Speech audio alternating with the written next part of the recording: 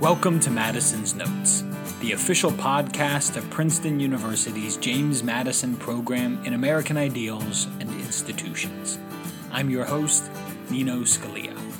Our website is jmp.princeton.edu, and our Twitter handle is @MadisonProgram. It's great to have you with us. Greetings, dear Madisonians. Before I bring you my conversation with Dr. Kheriaty, I wanted to let you know that for some reason we lost audio for a second as Dr. Kheriaty was talking about two places where at one point we saw higher rates of COVID infection in vaccinated people than in unvaccinated. You'll hear him mention Ontario. The other place he mentions there that got cut off is Israel. The rest of the conversation is smooth sailing.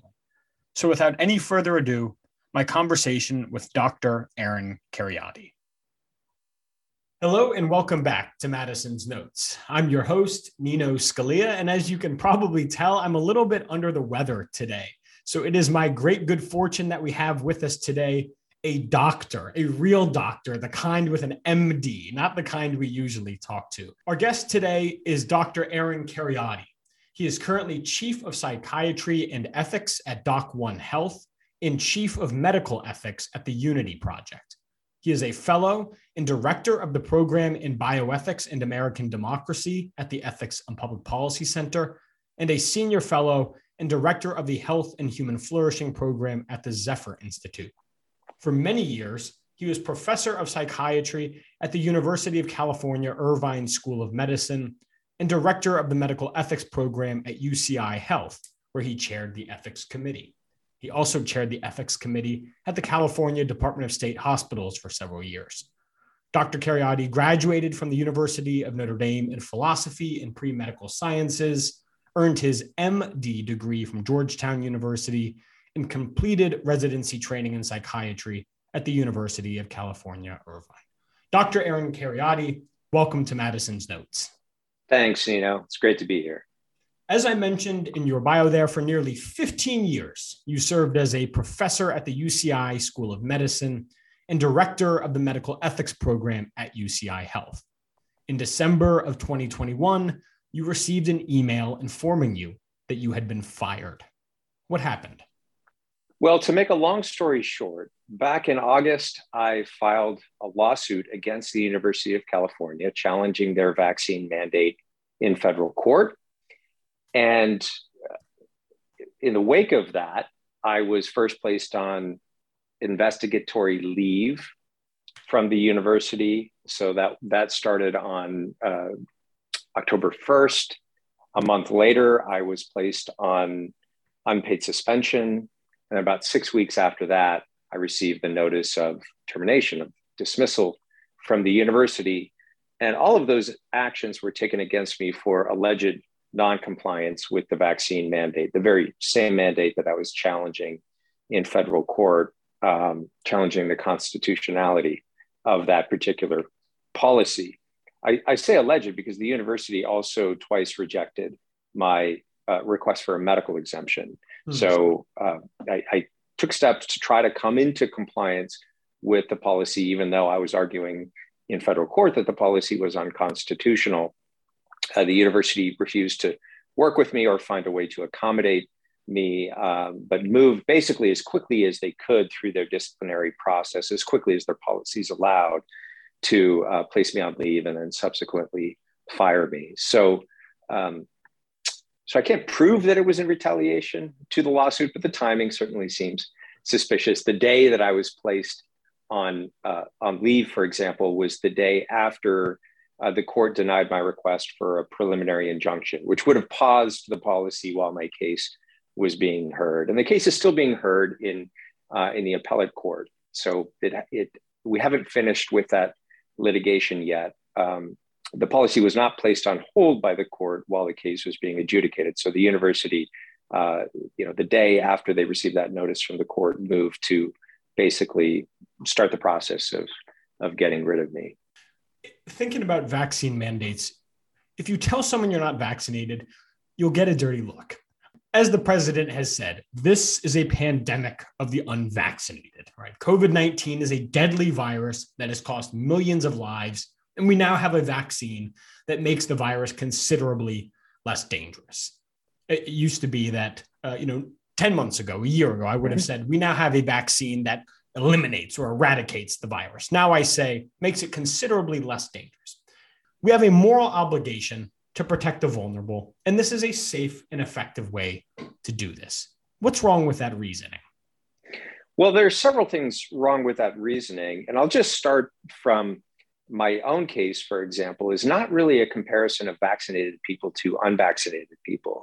It's a comparison of people with vaccine-induced immunity to people with infection-induced immunity. So my lawsuit is specifically on behalf of individuals like me who have had COVID and recovered and have so-called natural immunity or infection-induced immunity to the virus. And we've known for a long time, certainly since I filed my suit back in August, there was plenty of evidence, now over 150 studies on natural immunity for COVID, showing that form of immunity after recovering from COVID is more effective and longer lasting than the immunity conferred by the vaccines, right? So this dividing people into the vaccinated and unvaccinated is actually, from a public health standpoint, not an accurate way to assess risks from COVID. A more accurate kind of categorization, if we want to put things in those terms, would be those who are more immune, either because they have infection-induced immunity or vaccine-induced immunity, versus those who are less immune because they don't have one of those forms of acquired immunity. So I would contest the way in which the issue is often framed, and certainly that characterization of a pandemic of the unvaccinated doesn't take into account the fact that now, after the Omicron variant, a majority of those unvaccinated individuals have natural immunity and are at least as protective and very likely more protected as those who just had the vaccine but had not acquired COVID. So that's the first, I think, issue that I would have with that characterization.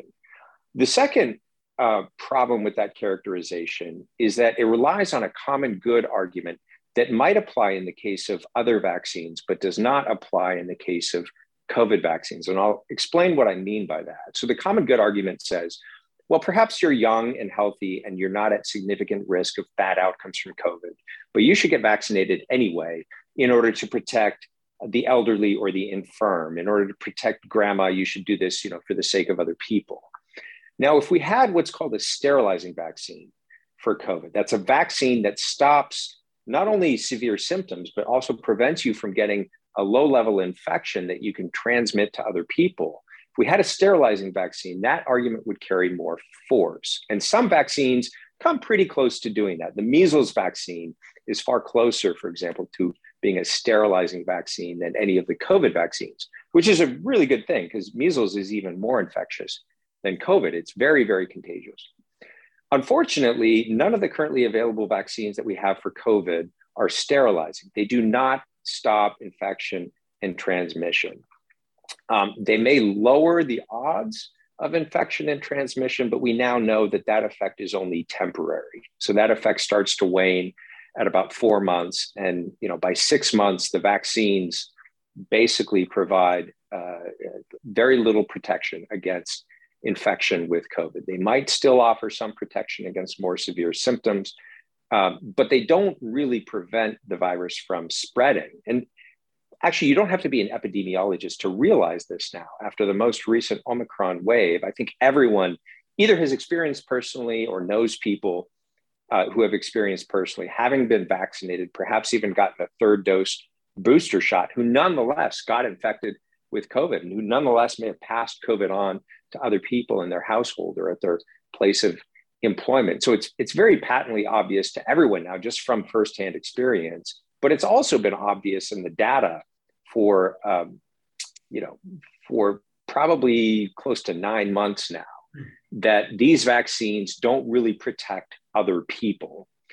And so we're left with a situation in which for the COVID vaccines, the risks and benefits of getting vaccinated really accrue to the individual who's receiving the vaccine or declining the vaccine. So the traditional Hippocratic medical ethics of informed consent ought to apply, right? If you, Nino, are the one who's taking on the potential benefits of the vaccine or the potential risks of the vaccine, and it's not really impacting the people around you, you should have the right of informed consent and informed refusal to the vaccine. So that's where the mandate argument in terms of the common good or do it for the sake of others really breaks down when you look at the empirical realities of what these vaccines can and cannot accomplish.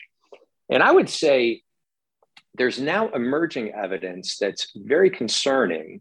And some people have tried to warn about this. Geert Vanden Bossche, for example, has been very vocal, saying that mass vaccination in the middle of a pandemic with a respiratory virus like this that can evolve very quickly may, in the end, do more harm than good. Rather than using the vaccines in a targeted way for people that are most at risk of bad outcomes from COVID, we've tried to inoculate everyone against COVID.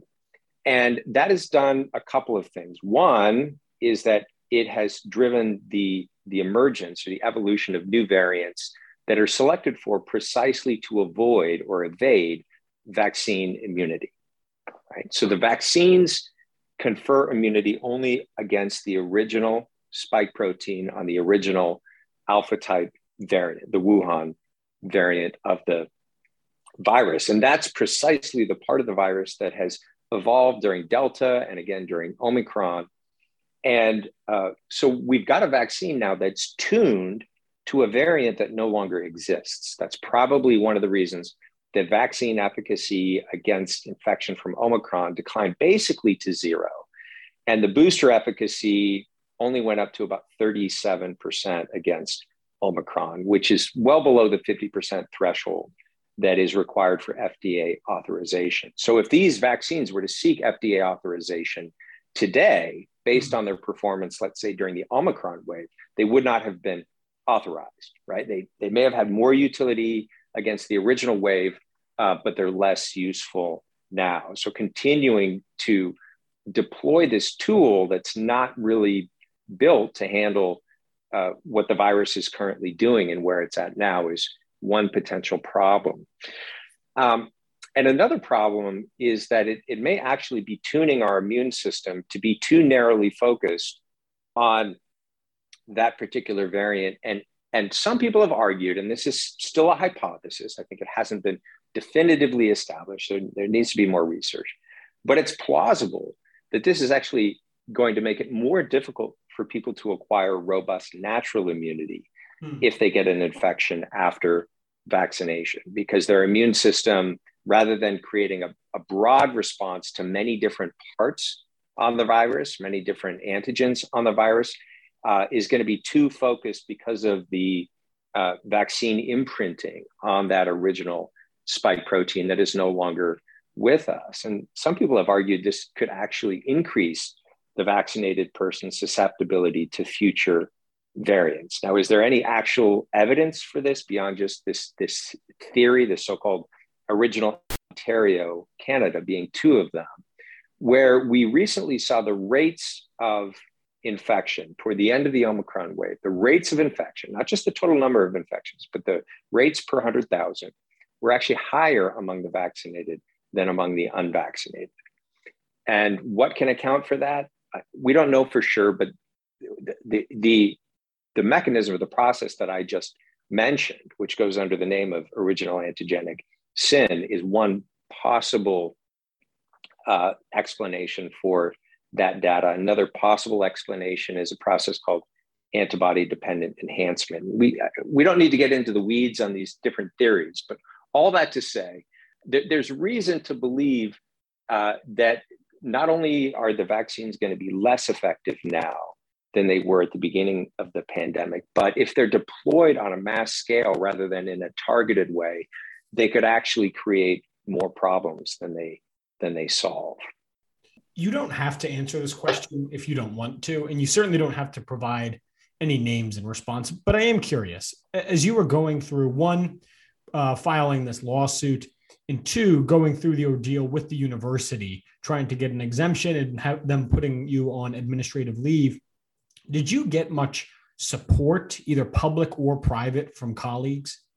I got a lot of private support from colleagues, and I got some public support from colleagues at the University of California. In fact, several of them were expert witnesses on my case. They submitted expert witness declarations, faculty from UCLA, faculty from UCSF. So yeah, there are many people at the university who have publicly supported me, many who have also privately supported me, and for their own reasons have done that quietly, and I'll respect their confidentiality in that regard. Certainly, I've had a lot of support from students who felt steamrolled by these vaccine mandates, and from residents who felt steamrolled by these vaccine mandates. And actually, Nino, it's been quite edifying and sometimes overwhelming. I've had people reach out from outside the university as well. I mean, thousands of emails and messages to me from people thanking me for the stance that I took in filing that lawsuit. So I've heard from people literally from all over the world, from Australia, from Indonesia, from the Middle East, from Europe, from South America. So I've actually made many new friends through this process, even though I lost some colleagues at the university. Many other people have looked at my situation and my case and have expressed support for me. And some of them have done it in a very public way on social media, for example. With time, we may and hopefully will have a clearer picture of the various motivations and fears of political, corporate, and educational leaders. But from where we sit now, it seems difficult to say, for example, why schools like Princeton University, considered one of the world's premier institutions of higher education, or the University of California, have embraced and stuck with so many COVID policies that have absolutely no rational basis. Yeah. And when you consider what you went through, your own ordeal, you write that throughout this process, quote, the university's leadership was not interested in scientific debate or ethical deliberation, end quote. So I'm curious why you think that is, both with the University of California, but more interestingly, our society in general. Why is it that we seem so interested in actually getting to the bottom of the science of this, the ethics of all this? Well, it's a question that I've puzzled over a lot, and I don't know that I have a complete answer to the question. I can say when it comes to the universities, I think risk management considerations and liability considerations overrode scientific considerations. And what I mean by that is, we have a situation in which pharmaceutical companies are shielded from liability for any adverse effects from vaccines. They're not shielded from liability for adverse effects from the medications that they release. Pfizer, if they develop a new medication, would never shorten the clinical trial, the way that they did for the vaccines, because they know they're going to be liable for safety issues. They don't want another Vioxx or another liability disaster on their hands. So they're going to be very careful about assessing their own product for safety, but that they're going to behave differently when they're shielded from all liability. I mean, you can imagine how, for example, an automobile manufacturer might behave differently when it comes to safety issues on their car if they knew that they would be shielded from all liability. If something bad happens in an accident or one of the safety mechanisms on the car fails. So I think what's happened in this situation is you have the manufacturers shielded from liability. The CDC disclaims all liability for vaccine mandates because they say correctly, though somewhat disingenuously, that they don't mandate anything. They don't make federal law. They don't make policy for other institutions. They just make recommendations. I say disingenuous, however, because they know, and all the rest of us know, that all the mandates look to the CDC's recommendation as their foundation, as their basis to justify the mandate. That's exactly what the University of California did. So the University of California disclaims any liability for harms by saying, we're just following the CDC recommendation. The CDC disclaims all liability for harms by saying, we don't mandate anything. We just give recommendations. These other institutions can decide what they want to do with those recommendations.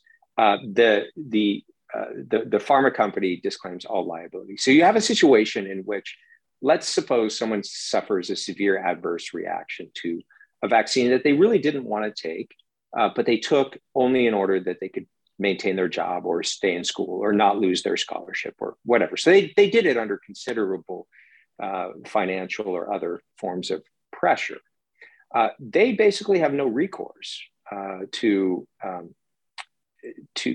let's say, sue for damages as a result of having been coerced to take something that ended up harming them. I think the universities made a calculation, and the calculation was basically that if we're shielded from liability from harms for any COVID policies that we institute, then we should take the most severe and draconian and kind of extreme policies just so that we can say we did everything we could, right? So if some student gets COVID, has a bad outcome from COVID, the university can fall back on, we were the most stringent university in the country when it came to COVID mitigation measures. And so what happened was a kind of mimetic contagion took over our institutions. And I think they were scrambling all over one another to be more severe and stringent in their mitigation efforts. And it almost, in a sense, didn't matter if those mitigation efforts didn't work, right? At least we're trying to do something. I think it became sort of the driving mentality. So I think that was a risk management calculation on the part of universities.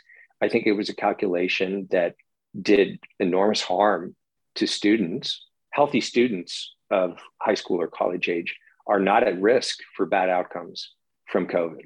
The risks are infinitesimally small to that population.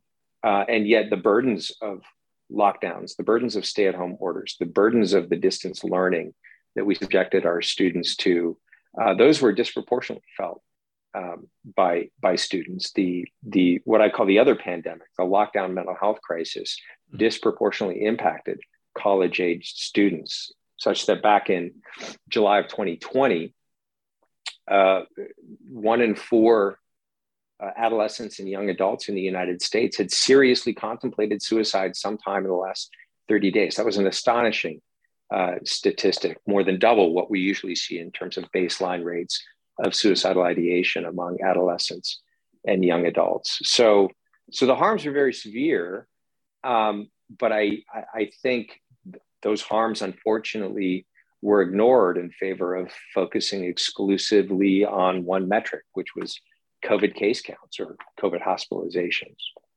Yeah, I want to drill in on this a little bit. You mentioned a little bit the sort of decentralized nature of authority here. And in an article, you wrote about the anatomy of coercion. And I'll put a link to that article from your Substack. I'll put a link to your Substack in that article in the show notes. But in this article, you write this, quote, "It's impossible to pinpoint the relevant authority. You know that enormous power is being exercised over your body and your health, but with no locus of responsibility for the decision and no liability for the outcomes." It's that last piece there that's terrifying to me. No liability for the outcomes. Because we can't, right? You kind of walk into, let's say, an airport or a school or a mall, and everywhere around you, you see signs telling you, you must wear a mask. You ask 10 people in there, I would be surprised if one of them could tell you under what authority you must be wearing a mask. They don't know. And what this means is that liability, holding people accountable for this and for these problems that you've identified, right? People losing their jobs, serious mental illnesses, delayed speech development with children. We're not going to be able to hold these people accountable. Well, it's a serious problem. And it's sort of it's almost like we're living under a worldwide bureaucracy. Somebody once quipped, I don't remember if it was Chesterton or who it was, that, a bureaucracy is a place where enormous power is exercised over you with no locus of responsibility. And that was sort of the theme of the article that you just cited. And it sort of feels like the entire world has become that during COVID. And, it's a very scary thing because in a free and democratic society, we have to be able to locate the locus of authority, the sovereign, right? Who do we need to vote out of office to rectify this if we think it's a problem, right? But what's happened during COVID, during this state of exception or this declared state of emergency, is that these kind of powers have been relegated and sometimes delegated to unelected bureaucrats who exercise these powers, but again, don't claim responsibility or authority to do so. So, the Board of Regents at the University of California or a CEO of a company can institute a vaccine mandate, right, and not be responsible for any harms that vaccine mandate does, and claim that, again, they were just sort of doing what everyone else is doing. And you can try to trace, where does this actually originate and who can I hold responsible, and just end up running round and round and round in circles. And I think part of this stems from this whole issue of a prolonged state of emergency. So President Biden and HHS Secretary Javier Becerra, former Attorney General of California, a man with no public health training or experience, who's now the leading sort of public health agency authority in the federal government, recently extended the state of emergency and did so kind of in an open-ended and indefinite way. Now, one of the things that's happened is that what counts as a public health emergency, or the criteria for this state of emergency, have never been explicitly defined from the beginning of the pandemic until now, right? And if you read President Biden's recent letter explaining why he extended the state of emergency, it doesn't actually give any specific criteria in terms of, let's say, COVID cases, COVID hospitalizations, COVID deaths, comparison to previous periods of time when the state of emergency was invoked. It merely said, COVID has taken the lives of lots and lots of people, and so it's serious, right? And that's the only justification that's deemed necessary for these extra constitutional powers to be arrogated, right, to certain individuals without any judicial or legislative checks on that system, right? And I think one of the reasons that it's left open-ended, I think it's deliberate, is that if they define the criteria for what constitutes a public health emergency, then you would know when the emergency is over, right? And the American people would be able to demand, look, we hit those metrics, right? The hospitals aren't exceeding their surge capacity. People are not dying in the streets. There's no longer an emergency. This has to stop, right? But these are people who have arrogated powers that they are reluctant to give back. And we know that that's a basic feature of human nature. People do not voluntarily relinquish power very easily. George Washington stepping down after a couple of terms as president is the exception that only goes to prove the rule, right? So someone of enormous character may be capable of doing that, but most politicians are not very eager to relinquish authority after a given period of time. So I think one of the important outcomes from this is that we need a clear legislative definition of what constitutes a state of emergency. And we need laws on the books that would allow for legislative and or judicial checks on that state of emergency to ensure that the next thing coming down the pike is not declared a public health emergency for the purpose of taking on enormous powers that are going to be very hard to relinquish once that supposed emergency has passed. So I think this is a really big picture sort of political and constitutional issue that this pandemic has highlighted for us that really needs to be dealt with as part of the post-mortem. That would also help with the whole issue of locus of responsibility as well. You said, quote, our ruling class has seen in COVID an opportunity to revolutionize society. You said that at a rally in DC to end the mandates. Two questions come from that. One, what do you mean by our ruling class? I'm assuming you mean something broader than just government officials. And then two, Yes. What is the nature of this revolution? So the ruling class can be defined very broadly. Another term I've used in some of my writings is the laptop class. Okay, These are the people, let's go back to lockdowns. These are the people who could relatively easily work from home, may have even preferred to work from home. And so we're in favor of lockdowns, and we're in favor of prolonged lockdowns because, hey, I get to eat lunch with my kids and I get to take a break and, go for a bike ride in the afternoon, or I get to, sit on Zoom wearing my pajamas all day long and nobody's going to know the difference. But the harms of lockdowns disproportionately fell on the working class and the essential workers who could not work from home. And so they disproportionately took on the burdens of COVID infection in those early waves as well, prior to the availability of a vaccine and prior to the availability of and the knowledge of early treatments that could have helped them. So I think our COVID response largely has been unintentionally on the part of many, but intentionally on the part of at least some, a kind of class war. If you look at what happened economically during 2020 and 2021, there was basically a massive transfer of wealth upwards, right, from the middle class and the working class to the ultra rich, and in many cases the ultra rich tech elite.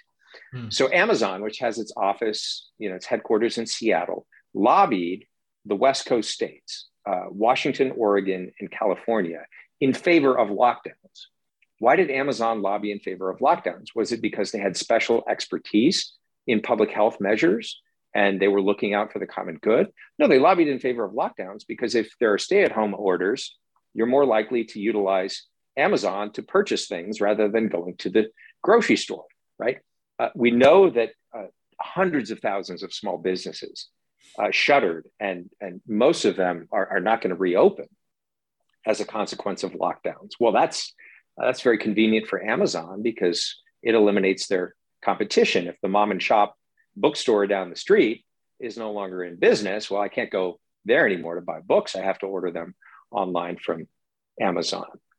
So I think there were global financial interests that pushed for harmful lockdown policies that harmed the common good and harmed the population as a whole, but benefited them in some way, usually financially or economically. So narrowing down on our ruling class, I would include not only government officials, but also global financial elites, probably represented in terms of their ideology, most publicly and clearly by the World Economic Forum, and by their affiliates at BlackRock and other enormous kind of financial multinational financial instruments. But certainly the ruling class would not be confined to those institutions. But I think those institutions would be representative of a group of people that is very publicly and clearly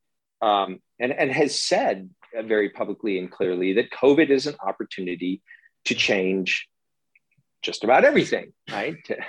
To change how we relate to one another, to change how we do business with one another, to put an infrastructure in place that can be used to monitor and surveil and nudge and potentially even control people's behaviors, right? This is where the issue of vaccine passports comes in. I think vaccine passports were a significant and important step in terms of putting in place a regime that welded public health to digital technologies, to police powers of the state, or coercive powers exercised by public or private institutions in order to get a particular behavioral outcome that you want. In this case, the behavioral outcome was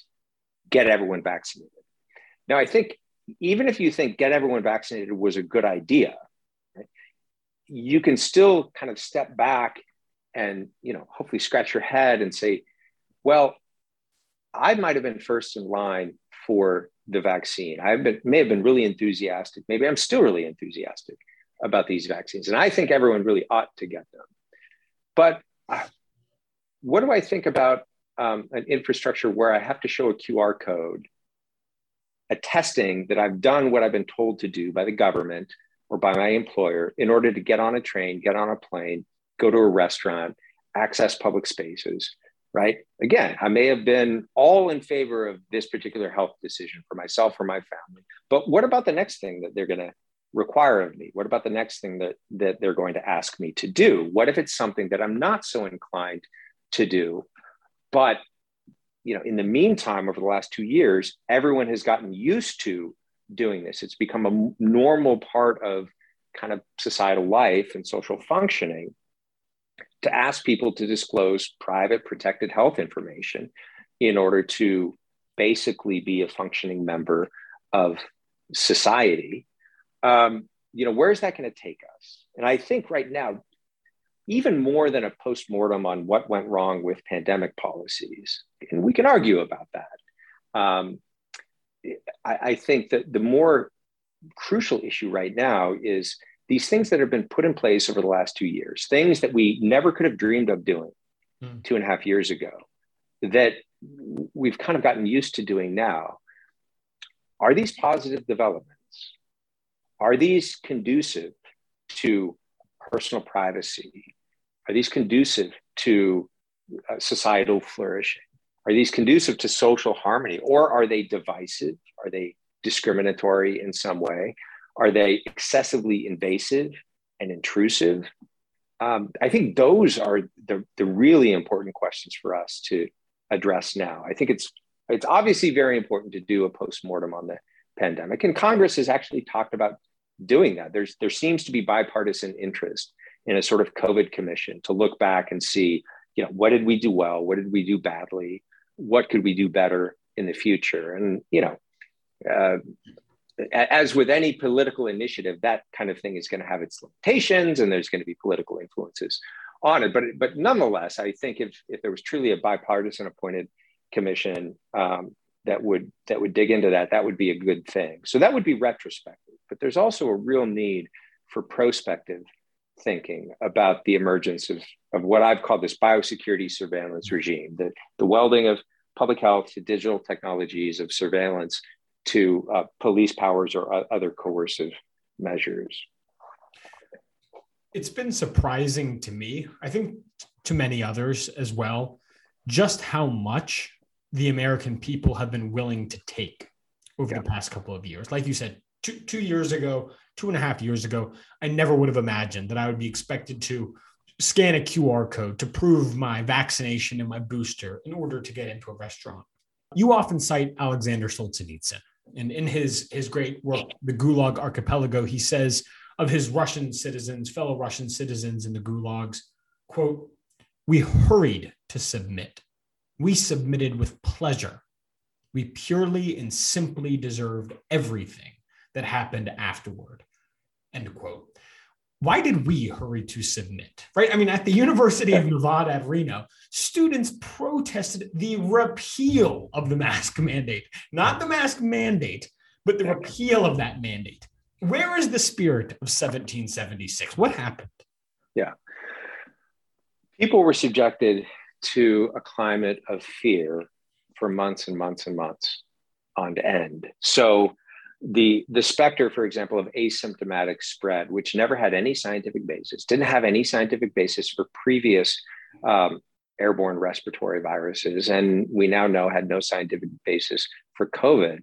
This turned every fellow citizen into a potential threat to my existence, to be avoided, right? I don't have to just avoid people who are coughing and sneezing and feverish, which makes sense, and most people would agree. If you have symptoms, stay home, try not to infect others. But I have to avoid everyone.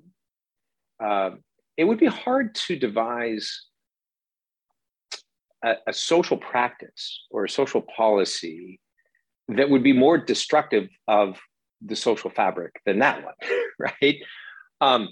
We created a situation in which people were told ad nauseum that the highest form of civic participation was non-participation, was stay at home, don't interact with anyone, sit behind a screen, and if you get symptomatic, isolate yourself in the room and don't even, talk to or be around your family, right? We had months on end of the media showing COVID case counts and death counts without any context to put those numbers into some sort of perspective, right? So anytime in epidemiology, you just have raw numbers thrown at you, X number of thousand people have COVID or have been hospitalized or died. Those numbers without context are numbers that most people without training in epidemiology can't make sense of. I mean, what does that mean? One in 500 people died of COVID in 2020. I think that was a statistic that I saw thrown around. And well, that sounds scary, right? Like I can imagine 500 people in a room and one of those dying. That's tragic. Well, but to put that number in context, 1 in 250 people that year died of heart disease, right? Which is also tragic, but it's also a basic fact of life that people die, right? So without baseline levels of comparison, people had no way to make sense out of that information. And that helped to create a climate of fear. When people are afraid, when they're locked down, when they're socially isolated, when they're subjected to scary and kind of inflammatory information presented on the news, they are easier to control. People who are afraid and isolated are easier to control. People who are afraid and isolated are looking to an authority to give them an answer to get out of that state of fear and isolation, right? Which is very, very intolerable, right? So when people are told that the vaccines are the ticket out of the pandemic, they're going to willingly comply, right? They're not going to ask too many questions. That the vaccines turned out not to be the ticket out of the pandemic because they were leaky and they didn't stop infection and transmission, I think is something that people are now waking up to. But at the time, that was not the information about the vaccines that was prevented. Quite the opposite. Many on TV can be quoted as claiming that the vaccine stopped infection and transmission. If you get the vaccine, you're not only going to avoid getting COVID, you're going to avoid infecting anyone else with COVID. So I think in order to understand people's behavior, you have to start with the climate that was created in society by lockdowns, by information that was presented in the media, and by this specter of asymptomatic spread, to understand the fear that was created, whether intentionally or unintentionally. And in some cases, it was intentional, right? We have information from Great Britain, for example, that they have this behavioral nudge unit that attempts to that advises the government on how to kind of alter people's behaviors. And they were consulted during COVID, and they advised basically strategies to induce fear in order to increase compliance with things like lockdowns or vaccines. That's also, I think, very serious problem for a free and open society, because what responsible public health authorities ought to do is they ought to say, okay, we're going to take complex and evolving information, do our best to distill it and simplify it so that the average person can understand. And there's nothing wrong with, oversimplifying complex information in order to make it more readily understandable to the average person. We're going to give people the most accurate information that we have in order that they can make good informed decisions for themselves and their families. That's not what we did.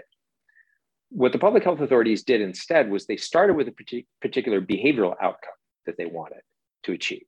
Everyone stay home, or everyone get the vaccine, or everyone wash their hands more, practice social distancing, disinfect surfaces, or whatever. And based on that behavioral outcome that we want to induce, we're only going to give you information that we think will encourage that outcome and discourage you from doing something else, right? Well, when you do that, you're not actually educating the public. What you're doing is basically engaging in propaganda. And the corollary of approaching things in that way is also censorship, right? Because if information, even if true information, comes out that might discourage a particular behavioral outcome, right? Adverse effects from the vaccine, that information has to be censored, right? Even if it's true, because it's going to somehow undermine the goal of universal vaccination. And so that's what we saw, I think, unfolding during the pandemic. And engaging that kind of propaganda is irresponsible, it's harmful, and it leads to the kind of censorship that we saw during the pandemic. And I think so part of the reckoning, part of the postmortem, part of the autopsy of what's happened over the last 2 years needs to include a careful analysis of the way in which our public health authorities approach trying to influence people's behavior in relation to the pandemic. There's a concern that the trust in our institutions of public health, in our government, in our institutions of higher education has just been so thoroughly shattered that it can't be put back together. That even this idea of a commission to investigate what went wrong with COVID, even the findings of that would just be rejected out of hand because we just can't trust these people anymore. Mm-hmm. What do you make of that? Do you think that the problem is that far advanced, or is there some trust left over that can just be rebuilt? And if so, what would that look like to rebuild that? I think the problem of broken trust is very far advanced, that there are significant segments of the population that have lost all trust, not only in government, which is, nothing new. People who lean conservative tend to have a kind of, a baseline mistrust of government or large government or governmental bureaucracies. But what's even more concerning to me is trust in public health institutions and trust in medical institutions. And in many cases, I think that compromised trust in medical institutions is justified. Right? Medical institutions, hospitals, professional medical associations, others who should have known better and acted more uprightly were, I think, severely compromised during the pandemic and failed to call attention to many of the problems with our pandemic response. And so there are lots of people out there, people who never would have said this 2 years ago, but now say, I never want to go to a hospital ever again. Now, are they overstating things a little bit? If they got hit by a car, would they want to be taken to the emergency room? Probably, right? But this notion that you have lots of Americans out there, not just sort of fringe types, but high functioning, successful, mainstream, whatever Americans who say, I don't trust hospitals. That's a very, very serious problem, because medicine cannot be practiced if the public in general and if patients in particular do not trust physicians or do not trust the institutions within which physicians and nurses have to operate in order to do their job. Can that trust be rebuilt? Yes, but I think it's going to take a lot of work. It'll probably take a generation or two for that to happen. I think the way to try to facilitate that would be a kind of truth and reconciliation commission along the lines of what happened after apartheid. And people can laugh at that notion, but I'm actually deadly serious when I say this. Maybe deadly is the wrong adjective. I'm very serious about this, and reconciliation and healing is needed for our society because people have been hurt by these things, right? And so forgiveness is going to be necessary, among family members who have been divided by the divisive COVID rhetoric and divisive COVID policies. But truth and reconciliation begins with truth. right? It's going to have to begin with certain people in authority acknowledging that they were wrong, or acknowledging that policies that they implemented or that they supported actually ended up harming people, or didn't actually work to stop the spread of COVID, right? And what are the chances of that happening? I've seen a few brave voices admit publicly that they were wrong about certain things, but I haven't seen a large groundswell of people in positions of authority who are ready to admit that they were wrong about certain things. I think the Omicron wave was a big wake-up call that the lockdowns, the social distancing, the masking, the scrubbing of surfaces, all the rest of it that was supposed to slow the spread, or the vaccines that were supposed to stop the spread, none of those things stopped the spread of COVID, right? That wave still swept through the population. Fortunately, it wasn't as severe in terms of morbidity and mortality as previous waves, at least in individual cases. There was a lot of morbidity and mortality because more people got infected. So it was more infectious, less severe. But in spite of all of those things, a majority of Americans have still gotten COVID. Well over 50% have still gotten COVID. And the rest eventually are going to get exposed to COVID. There's no way for us to eradicate COVID. That's a failure of our policies, just plain and simple. It's a failure of our policies to achieve what people said that they would achieve. Instead of acknowledging that failure, we're sort of quietly just shuttering these policies. We're walking them back, and then hoping people will be, so entranced by the war between Russia and Ukraine that we'll forget about COVID and what happened with COVID. And I think kind of sweeping those failures under the rug is not going to be sufficient, right? Quietly walking back some of these damaging policies is not going to be sufficient. The healing and the reconciliation that needs to occur has to begin with truth. A final question. We're down to our last few minutes, our last few seconds, but I can't let our listeners go without asking this question. I'm almost scared to ask it though. Any signs, any causes for optimism over the past 2 years, anything at all?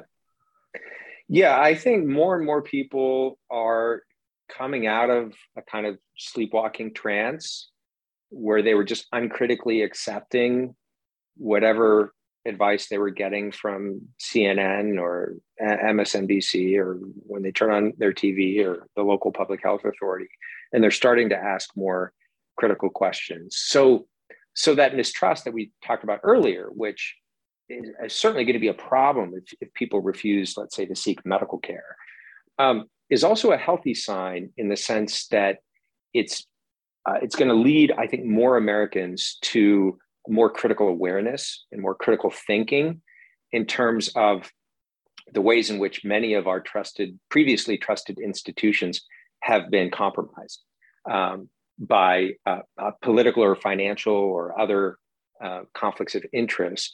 And if that leads to demands for reform of these institutions, then I think that will be a good thing. So I actually see that as a little bit of a two-edged sword, right? This widespread mistrust of our institutions is certainly an issue that has to be addressed, right?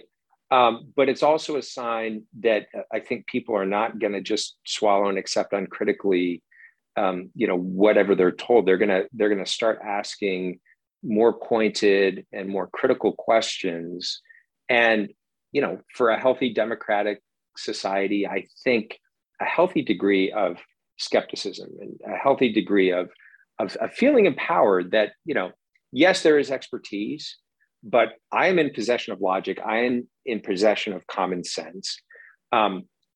If what I'm being told just doesn't add up or just doesn't make sense, right? If what I'm being told just logically contradicts what I was told 3 weeks ago, I can't outsource my logic and common sense to these so-called experts. I have to think for myself, right? And in a society where we believe every citizen has the right to vote and to participate in the political process, I think that reassuming of responsibility is a very healthy sign. So that's, I think, one of the signs, both of concern, but also on the flip side, is also a sign of hope.